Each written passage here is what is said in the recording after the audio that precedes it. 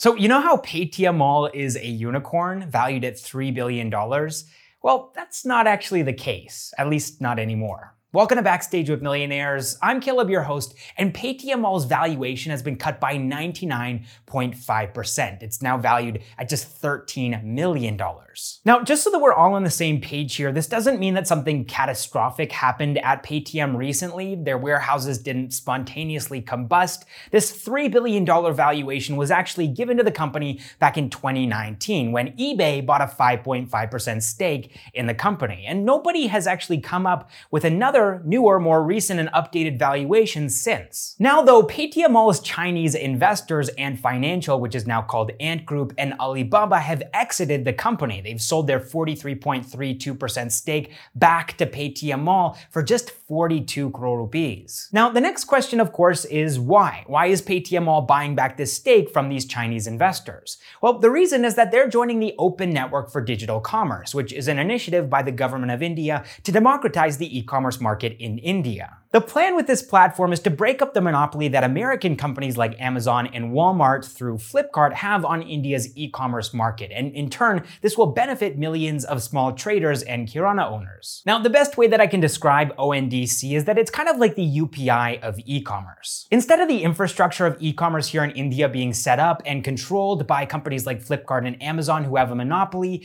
it's going to be set up and controlled by the government of India, which is going to mean that you can now access sellers from Amazon, Flipkart, Meesho, local kiranas, pretty much any seller on this platform. The playing field is being leveled here, and Paytm Mall, with pretty much nothing to lose at this point, is jumping on board as an early adopter, so let's see what happens. Let's see if Paytm Mall can see a resurgence by getting on board ONDC. All right, next up in the news, for the second time in 2022, Vidantoo is laying off employees, and this time it's more than double the previous round of layoffs that they had. Last time they laid off 200 people, and this time they're laying off 424 people. According to the company's CEO, Vamsi Krishna, who announced this in a LinkedIn post, given this environment, capital will be scarce for upcoming quarters. With COVID tailwinds receding, schools and offline models opening up, the hypergrowth, 9x, that Vidantoo experienced during the last 2 years will also get moderated. For the long-term sustenance of the mission, Vidantoo would need to adapt too. He also laid out the company's plans to survive during these difficult times, things like creating a runway of at least 30 months, reducing customer acquisition costs, and prioritizing teams that align with these plans. Now, if you want to learn more about this edtech bubble, which seems to be bursting here in India at the moment, we just made a video about it. You can check it out up here. But anyways, let's move on to the next news item because Ola, for the third time,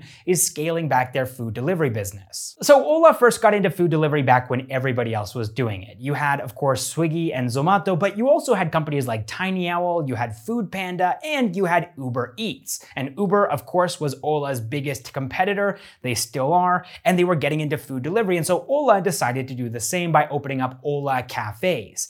And they subsequently shut this down after a year because they were facing such stiff competition. Then though, in 2017, the team over at Ola looked back at 2015, they looked at the mistakes that they had made, and they thought maybe it was because we started a new brand, Ola Cafes. What if instead we acquired an existing brand? And so they bought Foodpanda, and they poured $200 million into this business to try to compete with all of the incumbents in the food delivery space at that time.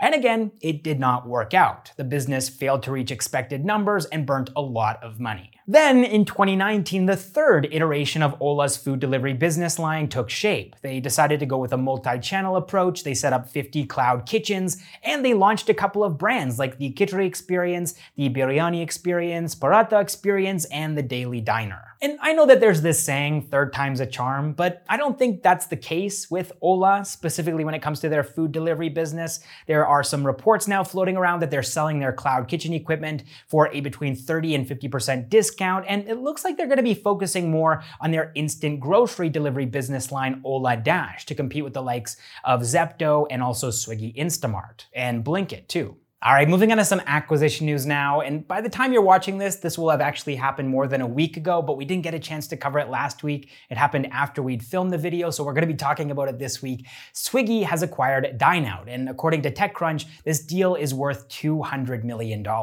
So Dineout is best known for helping people to discover restaurants and also make table reservations, and it currently has 50,000 restaurant partners in India. Now, up until this point, Swiggy hasn't gotten into India's dining out market, which meant that the market was wide open for competitors like Dine Out and Zomato. Now that they have gotten into the dining out space though, it's going to be interesting to see whether Swiggy allows Dine Out to operate as a separate entity or whether Swiggy is going to merge it into a super app with its one membership program, the same way that Zomato has integrated their dining out experience as a membership. All right, next up in the acquisition news, PhonePe has acquired two wealth management startups this week. WealthDesk for $50 million and OpenQ for $25 million.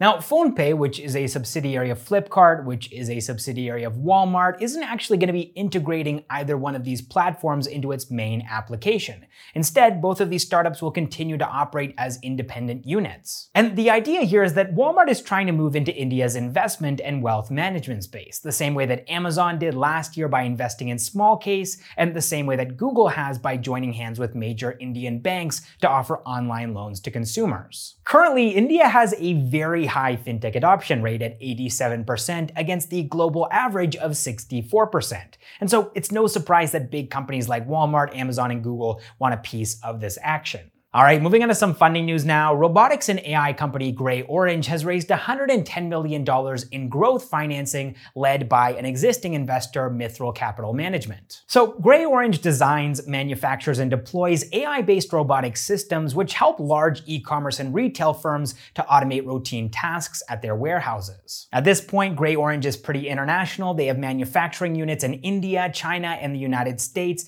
and these latest funds are going to help the company to expand further and also recruit around the world. Grey Orange handles warehousing robotics for Indian companies like Flipkart, Myntra, Pepperfry, Mahindra Tractors, and it competes with the likes of BlackBuck and FleetX.io. The company was started by two BITS Pilani alumni in 2011 in Gurugram, but they've since moved their registration and their headquarters to the United States, which happened in 2018. All right, next up in the funding news, we're going to move into our bird's eye segment now because 13 Indian companies raised more than $1 million this week, with the total amount being raised across the entire ecosystem being $406.5 million. We have D2C leading the charge this week. Out of all of the funds raised, they raised 32.27% of them. That's $131 million. And this money was raised by companies like Nesso Brands, which raised $100 million, and Melora, which raised $16 million. Next, of course, we have robotics. 27.06% of the funds this week were raised by Grey Orange, which again raised $110 million. Then we have B2B, which raised $100 million. That's 24.6% being raised exclusively by Fashionza. And then finally, we have the fintech space raising 4.2% of all of the funds. That's $17.1 million being raised by companies like Innovati at $10 million and Carbon Card at $7.1 million.